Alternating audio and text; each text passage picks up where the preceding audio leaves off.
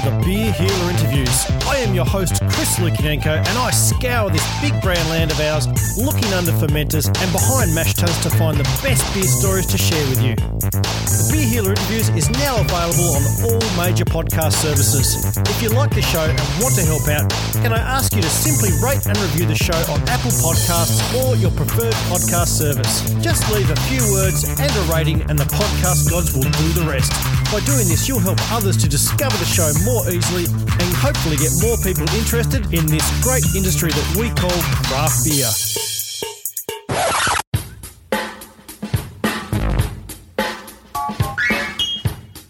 Ladies and gentlemen, boys and girls, children of all ages, the Beer Healer Podcast Network is proud to present to you the biggest beer brains in the world. It's the Pro Dave Padden and the Protege Ben Miller, here to drop some knowledge about IPAs. And if you ain't down with that, we got 2 words for you. Suck it! Welcome along, gentlemen. What do you reckon of the new intro? Jesus Christ, I thought I was the loud one. What, eh? Are you alright? You don't remember the D-Generation X from the WWE? Oh, I remember that. Fucking hell. I just thought I'd get you awake this afternoon and see. I'll never remember that again. I'm only going to remember you. Boys, what's been happening in your lives of late? Ben, how's the blue beer going? It's turned green, interestingly enough, which I was worried about. I thought perhaps maybe yeast would eat at the algae, and it seems like it has. So what I'm going to do now is just add more to the keg. And so I know that for next time, maybe I'll just add it when I'm kegging. So fair enough. Fair enough. But I'm totally opposite right now. I'm drinking a decoction mashed Minicallas. Yeah, hold on. Oh, nice. Dave, the eagle has landed. Am I right, mate? See what I did there? It has in your place by the sound of it, as long as it's not in the shower. No. I'm not on the eagle tonight. I'm on a little thing called the Little Smith IPA. Yeah, nice. Low on ABV, but big on flavour. Little Smith IPA illuminates the taste buds with pine and zesty fruit notes in a perfectly balanced, aromatic and refreshing beer that'll leave you longing for more. Delicious. Jeez, listen to that. That sounds delightful. It's a school night, so I've got to be good. Now, look, we're going to talk about doubles and triples and quadruple IPAs later, but I want to bring it back a bit. Oh, by the way, tonight, everybody, we're talking about IPAs, which is one of Dave's favourite topics. We're going to dive into them. They might have got that from the intro. Well, I'm not sure if they could fucking understand what I was saying because I was about to choke on my own words. It was a bit difficult, you know. I don't know where you're going with that. No. Well, let's take it back to the beginning with IPAs. I remember back when I was working on James Squire and I spent a fair bit of time with the great man Chuck and Freshie and then Chris Sheen, all those great blokes up there, and everyone would recount the stock standard IPA backstory, and it went a bit like this. Well, Chris, you know, IPAs began when the British Empire in the 18th century had troops in India and they wanted beer. They had to put a preservative in the brew to make it last the journey, and that was hops. But the more hops you put in, the more bitter the beers were, and that's how it all started, Chris. How's that? I can definitely say that wasn't Chris Sheen you were trying to be. No, that was Chuck. That was my Chuck. Of course it was Chuck. Look, it's a nice story. But I found out this week it's not exactly true. It's not. No, go on, Ben. Give us it.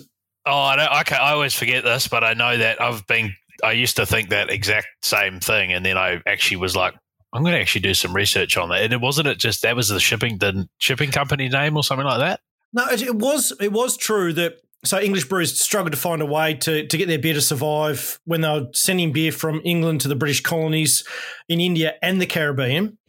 But it was kind of like mid-1700s or something where the breweries learned that adding extra hops in all of their beers would help, make them last longer and stuff when they were sending them elsewhere. So it kind of is a little bit, but then, I think it was 19th century or something, IPAs were getting popular. Like this was happening, and then there was, I think the IPA phase was about mid-1800s or something like that, shit like that anyway. But it became a style, and then it pretty much died out because it was one of England's best-selling beers. But then I think by the 20th century it had pretty much died out completely. I think it was something to do with higher taxes or something, and they couldn't make it, something like that. And then it got this whole revolution in the 70s and 80s in America. And the American brewers then revived some of the original recipes from what it would be 100 and something years ago, and then added their twist on them. So there you go. That's IPA history in a nutshell. How's that? Well, thanks for listening, guys. That was thanks for coming next week. There are so many stories out there, mate. We hear right and centre. Which ones? Well, there's an old saying though: never ruin a good story with the truth. So I'm sure it's been twisted and turned a little bit along the way, but I think it all sounds good. As long as it made its way back, thank God. Yeah. And we're not here to talk the history tonight of all that long time ago. We'll bring it forward a little bit.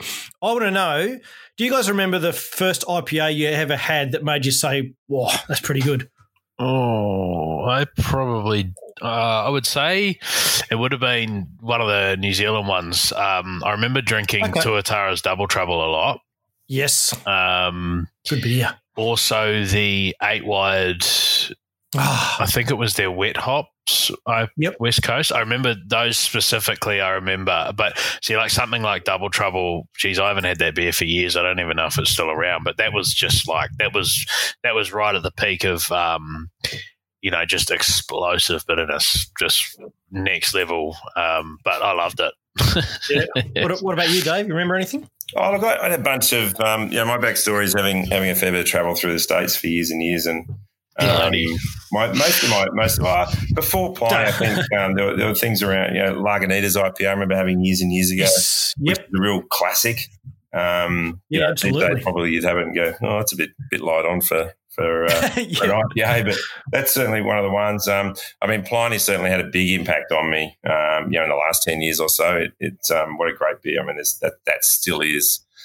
From a West Coast point of view, I call it classic, but it still stands up today as one of the best. So, yeah, I think for me, mine might have been Torpedo, just purely because it was available and you could get it, and it was probably old and all of that, but still great beer. But Torpedo? You were into IPAs well before we started seeing Torpedo here. I don't know whether that one sticks in my mind, and I'm not sure whether I had it when I was in the States, sort of before my beer journey. But that one, when I was sort of thinking about that question today, two beers stuck in my mind. One was the James Squire Stowaway IPA, because obviously I was working with them, but Torpedo just stuck in my head for some reason. So I got a pretty shit memory. So there's probably now you mentioned Tuatara, that was definitely early on too. But I do remember having a how old do you reckon the James Squire IPA would have to be 15 years, wouldn't it? More than that? Oh, easy, I reckon, easy. 20 years. I do remember having it fairly early in its life cycle, and I found it quite very, very malty. Yep. And in fact, a lot of the Australian IPAs kind of went down that path when they first started, but where a lot of the American IPAs, even the very early ones, were quite malty as well, but pretty soon became quite light malt based compared to something like Squires. Actually, one of the first Australian IPAs I really liked, and I hope you're sitting down, Dave, but it was 777 before I even knew who you were. Nice. And then I met you, and I was like, that beer's fucking shit. Yeah, you've never said this to me before. Yeah. Hey, you talked about the IPAs being quite malty. Can you explain the whole idea of creating the malt bill for an IPA? Because you hear people say things like, oh, it's got a really nice solid malt backbone. I love that one myself. Don't say that. But you can also hear things that it's really balanced. Can you get it wrong with the malt bill and therefore be too hop forward? Those sorts of things. What's the thinking around the malt bill?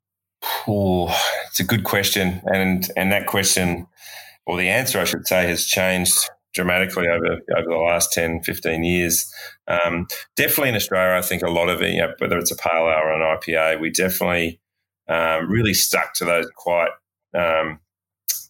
dark and crystally, if you like, malt bills. Let's not revisit. We don't need to. Some of them were almost bordering on an amber ale in terms of the colour of the beer. And most of that colour was attributed to crystal malt, which added quite a lot of sweetness to the beer. Now, if it was hoppy enough and bitter enough, then hopefully that bitterness could balance out a lot of that sweetness from the crystal. But for me, it certainly didn't. And definitely in the States, the malt bill of IPAs quickly became quite pale, to the point where there was little or no crystal malt at all, to allow the hop. IPA, definitely American IPA anyway, was about letting those hops shine through and not sort of dulling them with any of that crystal or strong malt flavors. But I think there can be balance. I think I've said this before, that I think American IPA kind of went a bit too far down that light and bitterness route that became probably a little bit imbalanced towards the hops, which is, you don't hear that from me much, but no. and you can hop too hard and really put the IPA out of balance. Yeah, well, it's it's a bit too much when you need a fucking glass of water after it. Fuck, I'm thirsty after that beer. We often talk about that quest for IBU that the States went through. 10 years ago, where it really started to become a bit of a challenge to see how many IBUs they could squeeze into their IPAs, and in my opinion, it went a little bit too far. And I think definitely over the last 5 years, we've seen that back off considerably, back towards lots of flavour, not necessarily so much bitterness, but a beautiful balanced beer. Rate, review, and subscribe. 3 words that strike a chord in every sensitive 44-year-old podcaster who dreams of telling stories of craft beer. And something that I talk about a lot, but it really can get this little potty into more ears and therefore grow craft beer for all of us to enjoy. So even if you listen elsewhere, if you've got an iPhone, you've got Apple Podcasts, and therefore you can help out the show. Those 3 words: rate, review, and subscribe. I think they've ruined it a little bit for everybody else, because I've had IPAs in the last 12, 18 months, which I think are, beautifully balanced, nice bitterness, just a great beer, great aromas. And then you see other people out there just like bagging the shit out of it, saying not bitter enough or not aromatic enough. And I think it's because they went through that period where IPAs were just all about the bitterness. And so there's like this whole sort of, group of drinkers who that's all they know is those really, really intense ones. They're all the hazy boys now. They've gone away from that, and they're all just as dangerous on the hazies. It's funny, eh? Like I still sometimes find myself really craving just a good bitter West Coast IPA. Every now and again, I actually brewed one not long ago, and I fucking loved it. I think the batch didn't last long at all, because by the time a few people caught wind of the fact that I had some, the amount of growler, all of a sudden. It was amazing. I felt really popular. I had heaps of people coming over and bringing their growlers over, and it didn't last long at all, which I was kind of a bit sad about, because it was so fucking actually, that's the one that I filled up a squealer for Dave. And I said, I questioned him when we went camping. I was like, how was it, Dave? He's like, it was really good. I was like, is that all you've got to say? He didn't try it, did he? He goes, is that all you got to say? He's like, it was really nice. I was like, I thought I might have oxidized it a bit. And he goes, no, it wasn't oxidized. It was perfect. And about 3 weeks later, I went back and found that same squealer still full in the cool room. I was like, why didn't you just tell me, mate? Oh, Dave. Really? Yeah. On a national podcast, you've made me look like a liar. At least I was a shit liar. Oh wow! Do you ever try his beers, or you just like put them on the shelf and give them to other people? I knew it was going to be excellent, so I didn't. He comes over. It's like when you know someone who's real drunk offers you a shot, and you go, yeah, throw it over the shoulder. That's what he does. Oh, great! Why is there a puddle of beer behind you, Dave? I don't know what you're talking about. God, that's harsh. And for a lover of IPAs like you, Dave, that's disgraceful. But I was pretty sad actually, because I was so happy. It was one of my first ever double IPA recipes, and I love it. It's just classic. It's such a good beer. I love it. I'm going to brew it again, but Dave's not getting any. Nice. Now, speaking of loving IPAs, Dave, you love them that much that like you're pretty keen to celebrate them. So when IPA Day rolls around, like it did recently, you go full on at the brewery like it's frigging Christmas, don't you? It is our Christmas. That's exactly what we say. It's it's every day. I've said this a lot, particularly with our rebrand recently. We spoke a lot about it and our love of hops and our love of IPAs, and we're unashamedly, that's what we do and what we love, and why do anything different? I guess the beauty of that though is IPA is a pretty broad spectrum as well. It's back in the old days it was kind of IPA, double IPA, maybe a Belgian IPA. Jeez, there's a few haven't had a good one of them for a long time. Fall under that banner now that there's enough to keep us happy for the rest of our lives as brewers, which is great. What a fucking great segue. Thanks, mate, because I've been throwing open the big book of styles and I want to go through the list of the IPA styles that I discovered this week because there's a lot more than I thought. And I want you to let's do a love it or hate it with the styles as I go through them. All right, first up, American IPA, love it or hate it? Oh, obvious one. Double love. Absolutely love it. Belgian. Love it. Not enough of them. However, can be a fucking nightmare of a beer. I'll rephrase what you're saying. Not enough good ones. They're a tough beer to brew well. Yeah, they are. And but if you get that right, obviously with our Americans, it's going to go all night if I keep commenting this much on each style. But I think the Belgian IPA is something that I've always had a fondness for. We've brewed a few of them here. But with American IPA, we have a very neutral yeast. With a Belgian IPA, we've got a whole lot of yeast flavour there to try and match up with the hop flavours, and it's a real tough task to do difficult, well. Yeah. And if you get it right, fuck, they're good, eh? Oh yeah, I remember when White Rabbit did one when I was still working there, and I just felt like people didn't quite understand the complexity of it all. Yeah, and we found, I found, in my opinion, my experience, people were just leaving it behind. I had a whole bunch of sample stock to give out, and people were like, nah. And they just didn't get. Maybe it was not quite the right timing for them to do that, but they didn't quite get it. But I would say nowadays you get one and you really appreciate the complexity of it all. I think it's one of those things too, where a Belgian IPA can also be.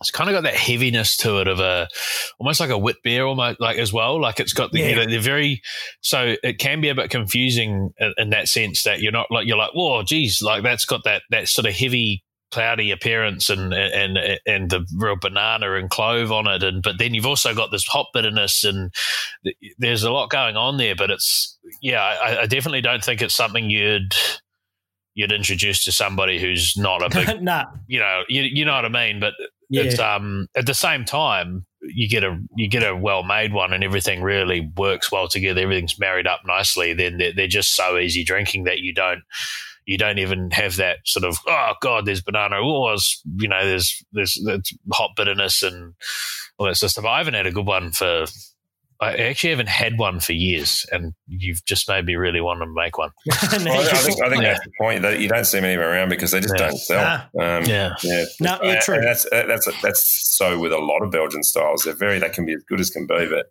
they're very tough. Taste. Fun fact: I did our very first brew out of the brew house when we opened here was a Belgian pale ale. And really? Yeah, just an easy beer for the first. Just for shits and giggles. And it was beautiful. But and we love brewers to drink everyone. But about a 50-50 split with our customer base. And as we released other beers around it, it paled in insignificance in terms of sales. Fair enough. This next one, polarising, the black IPA, or sometimes called a Cascadian dark ale. Love it or hate it? Great if it's done right. Yeah, again, I love them too. Yeah, I do too. A lot of Citra, good Citra, not a lot of roast profile, if none at all. Close your eyes, but they're just fucking awesome. They are good, but why do they polarise people so much? Because I don't know, people are just they're not brewed very well most of the time. Yeah, most of the time they're like really roasty, like a lot of roast in them where they shouldn't. But everyone this is the other thing is everyone's got a different opinion on what a black IPA should be. I like a black IPA that's the roast is just there, like just very really like you could almost close your eyes and not even know you're drinking a black IPA, if that makes sense, And actually, I learned a lot about black IPAs working for Dave and how to brew them. I was going to say, you've been in the Padden school of brewing black IPAs. I don't have to say that. Exactly, yeah. So that's enough. He's pretty fucking keen on himself, isn't he? Jesus Christ, big head. It's enough credit for you, champ. And again, I learn a lot of what we do with blacks from a couple of breweries in the States. And the American black IPAs are that very low roasty style and using a lot of carafa malt, which is a huskless malt, which cuts back on that roastiness. And then you can cheat nowadays though. With what? is it Yeast or Wyman make a product called, I can't remember what it is, it just adds black. The liquid you add at the end. Yeah. That's no fun. Yeah, no, it's not. It's far more skillful to be able to say I've actually used roasted malts in here, believe it or not. But it's still going to be black. So trying Obviously, thanks to Dave Padden, because, he knows shit. Cinema, it's called. I think it's Have you guys, have you had the Cascadian, or the Tascadian, as they call it down here, from the Hobart Brewing Company? No, I'm not. That I do love a good.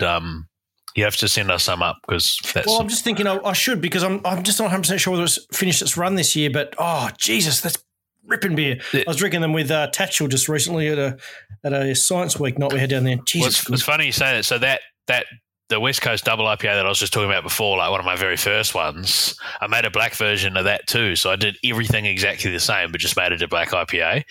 And again, it was just like it was the most magical thing. It's I just don't have enough time in the world to brew all these beers. It almost makes me want to cry. It's like I've just got so much to do and so little time.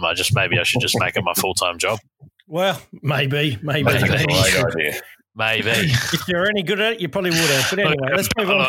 I'll have a Belgian IPA and a black IPA on tap at the same time. Nice.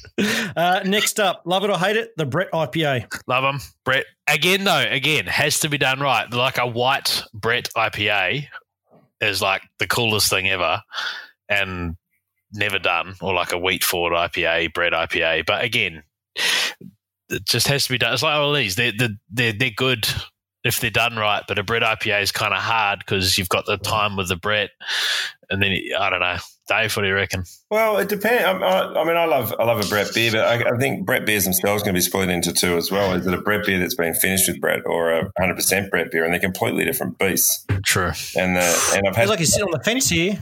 I've had some 100% Brett beers that don't taste like Brett at all, but have this wonderful citrusy, fruity note to it. That comes Pineapple, yeah, absolutely. Pineapple, yeah. And I've had some IPAs with that, and it just works wonderfully. It's a bit like a Belgian. You've got to make sure it fits with the hops, but they've been amazing. So we're going to say love it for that one. I'm trying to keep a tally here. Yeah. Say love. I'm just waiting for you to pull a shit style out. Shut up for a minute then. Dave, was that a love or a hate? I'm going to say I like them a lot. Okay. Love. All right, next up. Brute IPA. No, I don't love these. Hate them. Stupid idea. Yeah, not keen. Dave, where do you see it? I like the Brutes, and we've made quite a few. Yeah, we've made heaps of them. Sounds like he's calling you a liar. They're the ones I've never had. I've never had one I like. I just don't. And I didn't even know you brewed them, Dave. So there you go. We've done them. We've done a couple of hybrid styles. We've done some. We did a fruit. You'd be that person who brews a Brute hazy West Coast IPA or something. Am I really that person? But I think, again, if they're done well, not overdone, not too dry, I think they can be done well. But if they're not too dry, are they just a normal IPA? Or dry, down to whatever. You know what Ben sounds like tonight? Ben sounds like you're a married couple and he's looking for a fight. He just wants an excuse to fight. That's what he sounds like. Jesus Christ. All right, let's move on to one of the OGs, the English IPA. Oh, I appreciate them is probably the best way to put it. Like if there was a big tap list of stuff in front of me and I saw an English IPA there, I'm always going to try it because again, appreciation. I don't think they're my biggest favourite style, but I'll drink them, you know what I mean? Because if we talk about the sort of the difference, so the English are sort of more biscuity, toffee type malts, and they're sort of more earthy, grassy kind of hop notes.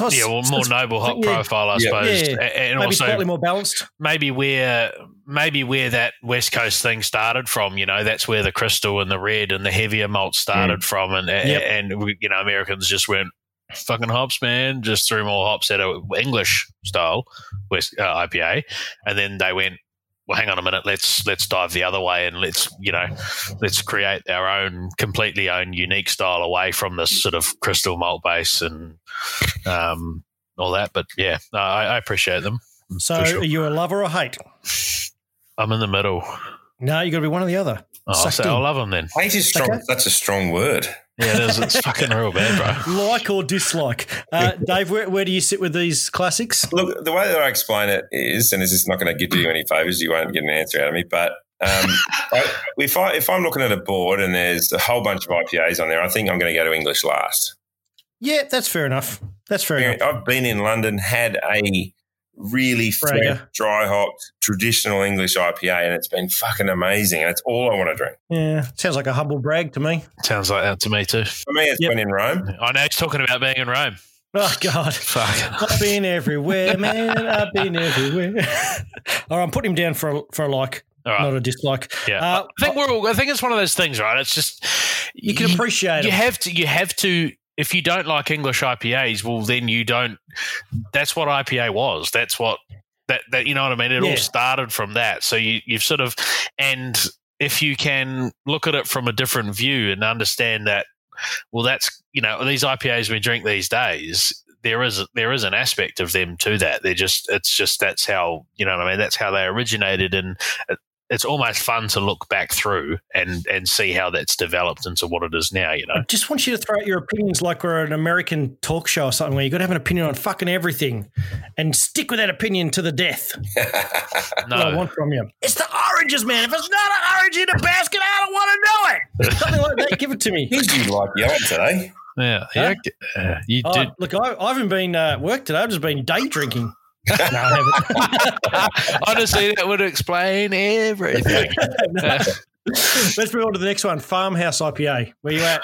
Well, what's the difference between a farmhouse IPA and a bread IPA? Because they're all pretty similar. I mean, farmhouse, obviously, like I say, is on yeast, but I always think put him in his place. Put him in his place. Look, I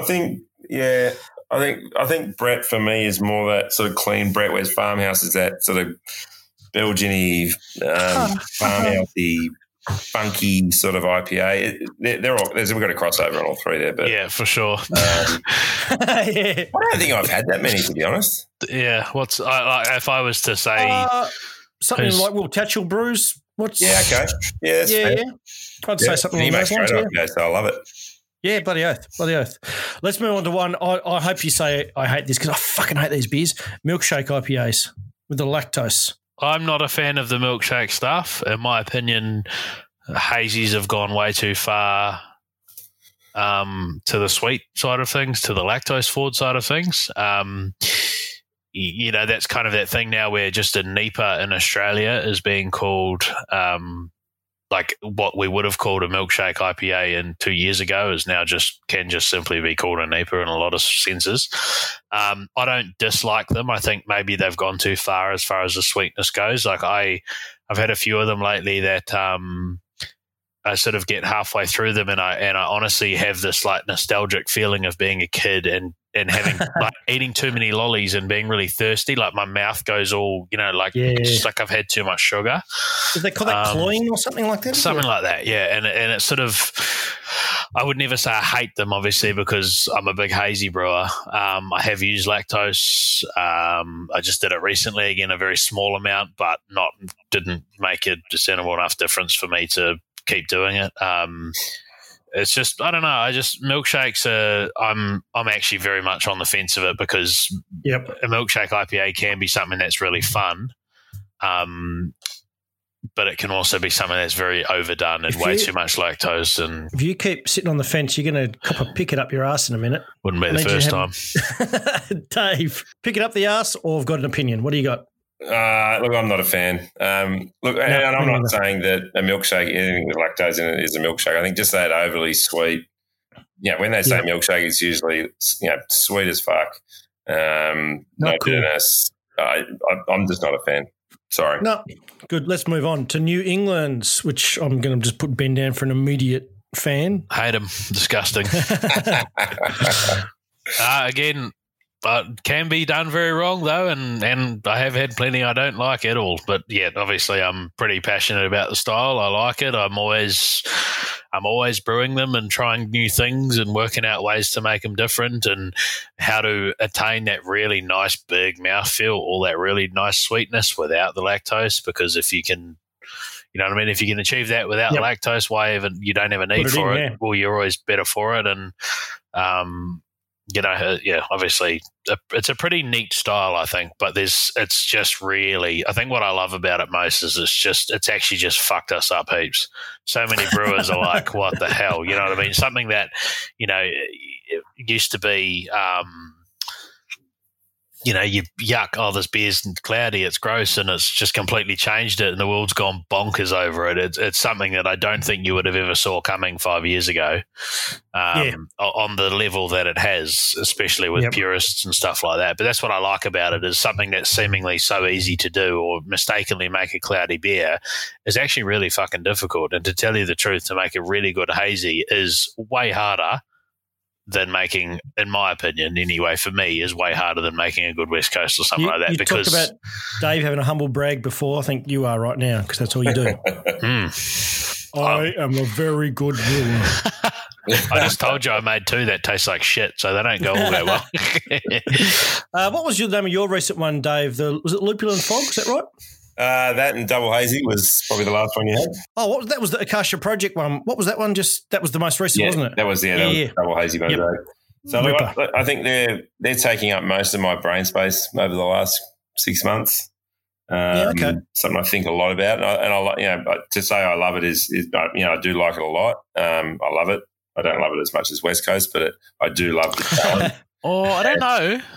And again, the way that I look at it is, if I'm walking past the fridge here before I go home and I pull something, what am I pulling out every time? And I'm pulling a lot of hazies out of the fridge. It's something that's really, really, really interests me, and that's what I love. I love things that challenge me. I love things that I need to work hard on to master, which I'm nowhere near yet, and I don't think anybody is.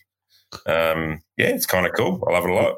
We would probably talk about them twice a week, I reckon, Dave and I on the phone, about just something that we've discovered, or why is this happening, or what do you reckon about this? It's just something that, again, it's still, we've been brewing them for 4 years now, maybe 5, and they're still confusing the fuck out of us on a weekly basis because... Yeah, it's just, I don't know. Yeah, I love it. I think it's cool. It's very cool. That's cool. Righto, red IPA. Oh, cannot go past a good red IPA. Yeah, fuck, but there's just not enough of them done. Yep. There's just not enough of them done. A red rye IPA as well is well, that's next on the list is the rye. So there may or may not be a new red IPA coming to the market next week. Just saying. Oh, you heard it here first. Another fucking scoop. Oh no, but this is going to be this will come out. This will come out after that because I'm taking a week off. So you and me both. Are we catching up? Because I got a week off next week. Mate, we're allowed to travel places, so I can't come to your state though. I'm going to the east coast of Tassie just to good time to get you a nice new smoker, Dave. Have a whole week off to use it. Ooh, yes. Cannot wait for that. Next up, one of my favourites, the Session IPAs. So why you laugh at that, dickhead? You don't need to laugh at that. Hang on just a minute. Let's rewind back a few years, Dave. Let's not, because you've been never fucking muted fucking session. What I'm going to say, this one here tonight is great. It is not my favourite style of IPA. I do appreciate it. I like it when it's when I'm driving somewhere and I've got an IPA, which just want a beer on the way. Well, isn't it? Got to go pick the kids up. I need to have 3 beers to get through it. Jeez, you guys are not even taking me seriously at all today. But so seriously, like it is definitely a functional beer. It is. That's the key. It is, and it is. It's kind of, for me. It's the beer you have when you're not having a beer, right? I'm not going to have. I don't really want a beer, an IPA with no alcohol in it. I really don't. I think I can have a little bit of have a 3.5% IPA, and I enjoy it. It tastes like an IPA, and that's great. But if I'm not driving, I probably wouldn't go near one. So just the way it is. Fair enough. I guess, but there's also the other side of them as well. It is actually challenging to make a good tasting session IPA too. Yeah, absolutely. And that's the side of it that I appreciate. I actually appreciate about everything with beers. Yep. I strive to make good tasting low alcohol beers because it's really hard to do. Yeah, I agree. And whether we're brewing an IPA or a Pilsner or even a stout, for fuck's sake, like if we're brewing something that's low alcohol, it's really hard to brew. So if you can successfully do that, and especially successfully do that with a session IPA and balance your bitterness out, yet still maintain a really good hop profile through it and being balanced, you're doing well. That in itself takes someone who knows how to develop a recipe well to do that. And that's, that stuff like that to me speaks volumes for brewing, is being able to achieve that sort of stuff. So the session IPA thing is a difficult one because there's actually not very many of them out there. But don't mean to give them too much of a big head, but old Little Smith there is a pretty good beer, and it's well balanced, and you can drink it and you don't go, because I've had lots of session IPAs where you're like, God, that is like that's just like fucking isomerized alpha acids in a glass of water. It's fucking horrible. So, but seriously, because they've just gone lots of bitterness, but they haven't obviously taken into account the fact that you have got a much lower malt bill there, so you don't have that body in the beer to support the higher bitterness. You don't have all of that sort of stuff, so you need to encounter for that. If you're brewing a session IPA and you go 20, 30 IBUs isn't enough, then look at what your ABV is going to be. If it's going to be 2.5%, well, you're going to have a pretty light-bodied beer there. So maybe that 20 IBUs is enough. Maybe that 30 is enough. Maybe you just got to work it out like that, rather than if you put 20 or 30 IBUs in a 7% IPA, you're going to go, that's not fucking bitter at all. So yeah. Well, I bloody love them because you can't always drink the big stuff, and I'd rather have something like that than have to drink a Forest Gold when I just want a couple of quiet ones on a Sunday night. Yep, definitely. And I agree wholeheartedly, man. I laughed at the start of this, but it was more just at Dave personally. But fuck you, Ben Miller. I through summer, I put my hand up. 50% of my taps are all lower than 4%.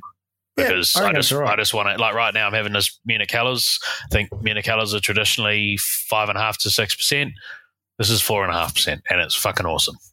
I'm a massive fan of. I know it's a bit higher than the Little Smith here, but the Founders All Day was one of the great beers along those lines for me. Loved it. Yeah, good beer. Loved it. Next one, sour IPA. I don't know.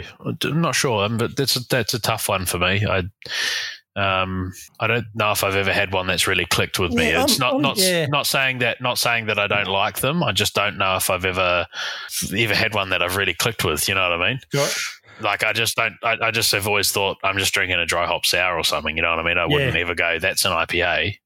So yeah, we've mucked around with a few. I think we've done a few examples. It's kind of like brewing a very, like almost like a brute, right? It's a really, really dry beer, but and I think again, it's just getting those flavour profiles right, which is tough. We've done sour fruited IPAs, which I think work a little bit better, just add a little bit more sweetness back into it. So I like them a lot. I think, but they take a lot of work, and I'm not sure it's something we do sort of pilot release of it. We haven't done a full release of a beer like that yet because I'm not sure what the market would think of it. But personally, the brewers, we love doing them. So we've probably done 2 or 3 now. This is where I'm conflicted with this, right? Like the blue sour that I've done that you mentioned before, Chris. Like, what makes that? At what point is that a sour IPA? Because I didn't put any fruit in that, but I dry hopped the shit out of it with Citra and Sabro. So why? And it's got a little bit of bitterness in it too. So what? Like, is that a sour IPA? I don't know. I wouldn't personally call it a sour IPA, but some people could call it a sour IPA because it's got the malt base of a hazy. It's soured and it's dry hopped the shit out of. So this is where I'm always find myself conflicted with these. I think that's the thing with beer styles these days. There's so much blurring of the lines that. But especially when you go sour in it, because if you pulled the sourness out of that, is it going to be an IPA? Probably not. You know what I mean? So, I don't know. That's where I'm always conflicted with that. Like, for me, me personally, I don't think I would ever, unless I was going to actually make it like a bitter West Coast IPA, a sour, bitter West Coast IPA, then maybe I'd call it that. But I just don't know. Every sour IPA I've ever drunk in my life, I've always thought, could you still call that an IPA, or is it just a sour? Is it just a sour? I don't know. I just I guess it's last one on my list. We've got a white IPA. Well, that was what I was saying before. A white Brett IPA is crossover a bit too. Yeah, but white IPAs, I haven't had one for years, and I've always had this fantasy of making a white Brett IPA, and I never got around to doing it. But what about you, Dave? What do you reckon? Mate. White IPA. I don't think that I've ever brewed one. I'm trying to think if I've even had one. I've had one years ago. I've had them. There's not a lot. We don't see a lot of white beers in general, let alone white IPAs here. And I think again, I think I mentioned it before. Belgian styles, and this it's not just us. I think most brewers that I've ever spoken to just don't sell down here. So I haven't had a lot of them. In the States, I've had a couple. I can't think of any off the top of my head. I know that I've had them and I've enjoyed them, but again, kind of down the bottom of the list in terms of what I was after. I've got a list in front of me. No, fair enough. Let's move on now and talk about multipliers. You guys bloody loved all of them, I'm going to say there, pretty much. Most of them. I don't know if I've missed any, but obviously you got your Imperials and stuff that we'll talk about now. Multipliers of the IPA. So, Dave, you put out the Eagle last week, which is labelled as a quadruple IPA at 12%. Yes. I've never quite understood how that all works because if by numbers that would mean an IPA would be 3%. And a double would be 6, a triple would be 9. Have I missed something? How's it all work? Look, it's a bit of I think a bit of interpretation for the brewers, but for us, it's just a natural course of progression from where we start. So our IPA is usually around 6.5 to 7. Our doubles are up around 8.5. Our triple is 10.5, and our Eagle is 12%. So you're telling me that you're shit at maths. Because that's not how percentages and fractions work. Yes, I'm good at maths. That's why we brew beer. But for us, it's a progression of flavour as well. So that the hops that we add progress at a fairly high rate as well. Obviously the malt that we use to get the alcohol.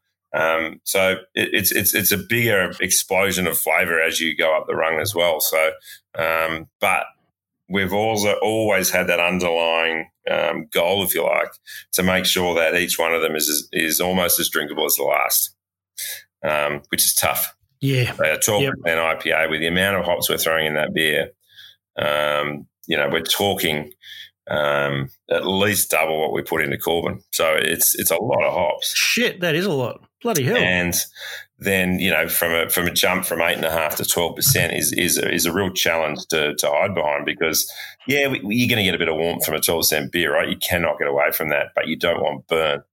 Yes. And that's a big challenge for us as well. So to layer those flavours, all those complexity of flavours to hide the alcohol behind, which is a real tough gig. I was just pausing there for Ben to come and throw a few special comments, but he's... I was daydreaming. Been a long day. He's got nothing else to add, so let's move on. Honestly, I can't remember what the fucking question was. Oh, my God. Tired, You've been taking the piss out of me all bloody night, and now you're not even listening. That's why I'm tired from giving you a hard time. This really is a problem in our relationship, Benjamin. Yeah. Ben, I'm going to throw you an easy one. If there was one rule to follow with IPAs, what would it be? Keep balanced. Keep everything balanced, I think is a big one.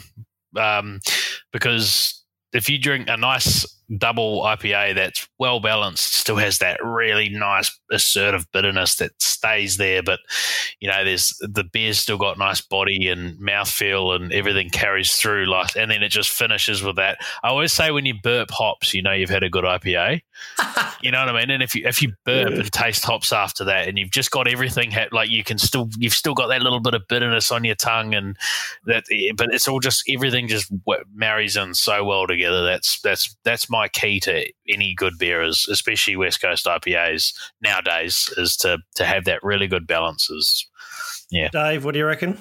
Well, number one would have been balance for me as well. There is no doubt that balance is the tough gig. We can all throw hops and malt at anything, but making it a drinkable beer. But I think drinkability is that second thing that I know is the thing that we're after. So a balanced beer that is drinkable. And again, as you get up and we're talking about getting into the doubles and the triples and the quads, keeping drinkability gets really hard because you can get big IPAs that are a big sweet mess. So brewing a nice dry beer is crucial to that. And it gets back to the old 2 schooner test that we rabbit on about all the time, is maybe not 2 schooners of the Eagle IPA, but Certainly want to. No. That's an option if you really, really want to. I've just got these flashbacks to rooftop Sweeney's. I've done it before. It is a challenge, but I've done it before. Yeah, Jesus but to keep it, there's no point in brewing a big beer just because it's big, and that's the last thing we ever want to do. We don't want to sell a 12% beer because it's 12% beer and you're going to get pissed. We want to brew it because we believe we're going to brew an amazing beer, and you're going to enjoy every sip of your glass. So drinkability, balance, and of course quality has got to be there. You've forgotten one of the key ones. In hop-driven beers, fresh is best. Fresh is best. I'll tell you what, Queen will still taste good in 6 months. Don't worry about that. Sorry, Eagle, I was talking about a different beer. I was going to say that, speaking of those memories, Dave, and drinkability, that does take me back to that time you had a tap takeover at Sweeney's. This was like, I think I'd only been working for them for, Dave's already laughing. I think I'd only been working for them for like, I don't know, maybe 6 months. It wasn't long. And they released Wooden Leg. It must have been around April. So, yeah, it would have only been a couple of months. And Dave was like, let's go. We're going to tap takeover tonight. You want to come? And I was like, yeah, righto, we'll go have some beers. We were having pints of Wooden Leg. And I think we got there at like 3 o'clock in the afternoon.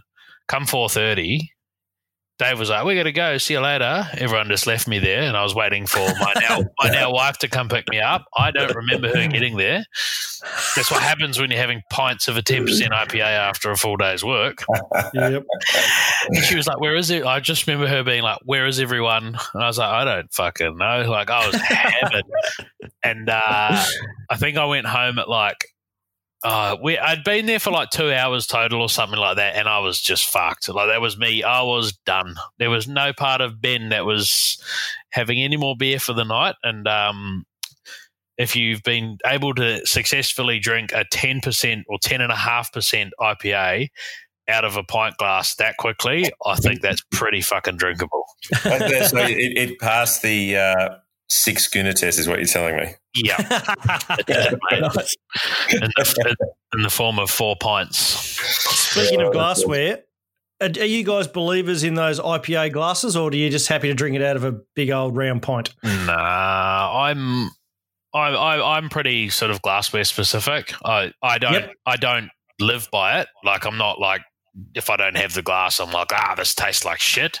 But it is nice to have that that proper glass. I think it really does help, especially with a beer. Like, if you're going to drink a Pilsner or something like that, okay, well, you're not really drinking that for the aroma. Only, like, an IPA is really quite reliant on a good, bright aroma. But some of those glasses really do help. They definitely do help with that aroma, just really channeling that into your nose, and you know what I mean? So I think, yeah, to me, glassware is important. I might challenge the purists here, but I fucking love a Hopsmith out of the can. Yeah, but that's because you see, I'm a can drinker too, but only if I know what the beer tastes like. Like if I'm, like I drink canned beer out of cans all the time, but I'm not going to drink a beer that I don't know what it tastes like out of a can, if that makes sense. Like, I'm not going to crack something I've never had before and drink it out of a can. Sort of. You want to get that full experience, do you? Yeah, that's right. And then, like I say, I'll happily crack a Hopsmith and smash it out of a can. But I know what that beer tastes like. I know I enjoy it. I know I can drink it, and I'm drinking it because I enjoy it. I don't need to have that full, experience with that specific beer because I've had it thousands of times, if that makes sense. Yeah, no, fair enough. I love my glassware too, but I'm not going to die in a ditch if I don't bloody, have my, what's the Sierra Nevada can they made, the glass they made with Spiegelau with the ribs on it and all that. Oh, yeah. See, mate, I've broken those by looking at them. Oh, God. You just get a nice tea towel and try and polish it, and I just pulled one apart one day drying it. It just went, I literally just pulled half the glass apart. The one I really like is the one that Bolter did a little while ago, which was kind of along the same lines, but which was much stronger, without all the ribs in it. Dave, do you have any sort of glassware at your brewery? Yeah, we do. We've got they're a bit like what's the word? The sort of traditional tulip. Tulip. Thank you very much. So we have a stemless glass that we use, which is shaped like a tulip. It's a really nice looking glass. It's functional glass. They don't break too easy. And it's just the important part of that glass is to give it that sort of bulge in the middle, and then come in a bit to concentrate the aromas, which works really well. So. You do always love a good bulge in the middle. Do I what? So I was going to say a good way to explain those glasses, Dave, would be like a stemless but smooth teku glass. Yeah, that's cool. Yeah, yeah. They're kind of like because teku glasses have got that. They're quite sharp edged, like their shape. Dave's are very similar without the stem, but they're much smoother and more sort of aesthetically pleasing. I think you'd say. I'm with you. Yeah, they're a lovely looking glass. I know when we first brought them in, it was like, oh, what the hell are these? And I said, just use them. It looks good. It tastes good. But our pints and schooners are pretty standard. But when somebody's tasting a beer for the first time, they're generally, it's a bit like you were saying before, Ben. Once you're into a beer, you know the beer, you're probably more likely to go for a standard glass or not even a glass. But these, if someone's tasting beer for the first time, they'll usually take it in one of those. Give me a good tradie out of a pint glass, mate. I'm a fucking happy man. Probably need to wrap this thing up tonight, fellas. We've got places to go, people to see, that sort of thing. I've got dinner to eat. Yeah, so I'm going out to the pub. How's that going to be? Awesome. You going for tea? Going for tea at the pub with no kids. Fucking ripper. Lovely. So good. You can just go get rip-roaring drunk and be that local bloke. No. Oh, no. Look, he's here again. Fuck. Before we wrap it up, I want you to give me your favourite IPA brewer in Australia outside of yourselves and your favourite in America. Oh, people can walk away with something to chase. In Australia, shit. Jesus, is this including hazies? Oh, why do you have to always go there? Let's say I couldn't tell you the last time I went and bought a hazy, a West Coast IPA. Oh, okay. I've got one. I got one from Deeds. That's a lie. That's a lie. I got one from Deeds in the fridge at the moment. Oh yeah, they go all right. They're the Best Coast or whatever it was. That one that was quite nice actually. I don't know if I have a big specific West Coast IPA. I'm gonna say I'm gonna say Mountain Culture because DJ makes really good West Coast IPAs still, including and even that double red of his. Fuck, you know what I mean? Like there's some good beers. America would be, I think it's still just, I was going to say, of course I was going to say Russian River. Yeah. However, shit, I forget the name of it. I drank heaps of it when I was in America and I even chose it over a Pliny Space Dust, I think it was. I feel like I've had that in is it New York. Elysium? Something like that. Yeah, Elysium Space Dust. Something like that. Yeah, that was fucking awesome. That's a very good beer. What about you, David? Dave's just gone quiet. He's like, I'm the only IPA brewer in Australia, guys. I can't get a word in edgeways with you, mate. So I'm just waiting till you'd finished. Okay, I'm finished. He thought you were going to hog the microphone tonight. You took most of my answers, and I had a little bit of time to think about it because it wasn't front of mind for me. But definitely DJ is one of the country's better IPA brewers. There's no doubt about that. He's a great brewer of both styles, I think, both hazy and West Coast. And I think everything really, and a top bloke, which is painful, but he is a good mate of ours. So he's definitely kicking goals there. In the States, there's no, and this is not just West Coast, but a different styles of beer. Vinny Chiloso from Russian River is by far one of my favourite West Coast IPA brewers. Very good. It's hard to disagree with you tonight, you two. And I just wish you two could make up now. Ben, stop looking for a fight. You're on the same track, both of you. Stinging. Don't know what's going on. I'm happy to get to make up, but it depends on him. Last time your lips were too dry. Oh, you always try to step into these chats and then I just get all honest with you and you don't like it. Yeah. Well, that's probably a great way to finish this up tonight, talking about his chapped lips. But been a great chat. We dived pretty deep into some of those styles and stuff, so that was awesome. Thanks for your opinions tonight, Dave. Always. And Ben, thanks for coming along. Yeah, no, it's opinions too. No, I'm doing all the hard work. Someone's got to. I love these episodes. It's great fun, guys, and I know a lot of people get a lot out of them, especially in the homebrew community. They eat this stuff up. So just good awesome. For a good easy chat. Good stuff. All right, gents, got to go to tea, as you say, Dave. So We'll talk again soon. Enjoy your week off, Dave, and we'll catch up soon. Wait. You. All right. Good stuff. See you later. Cheers, mate. See you, boys. Bye. Yeah, mate. Thanks for tuning in to another Beer Healer interview. I really hope you guys enjoyed the episode as much as I did. If you want to follow along with more Beer Healer content, you can check out my Facebook, YouTube and Instagram pages. Just search Beer Healer, or you can visit beerhealer.com.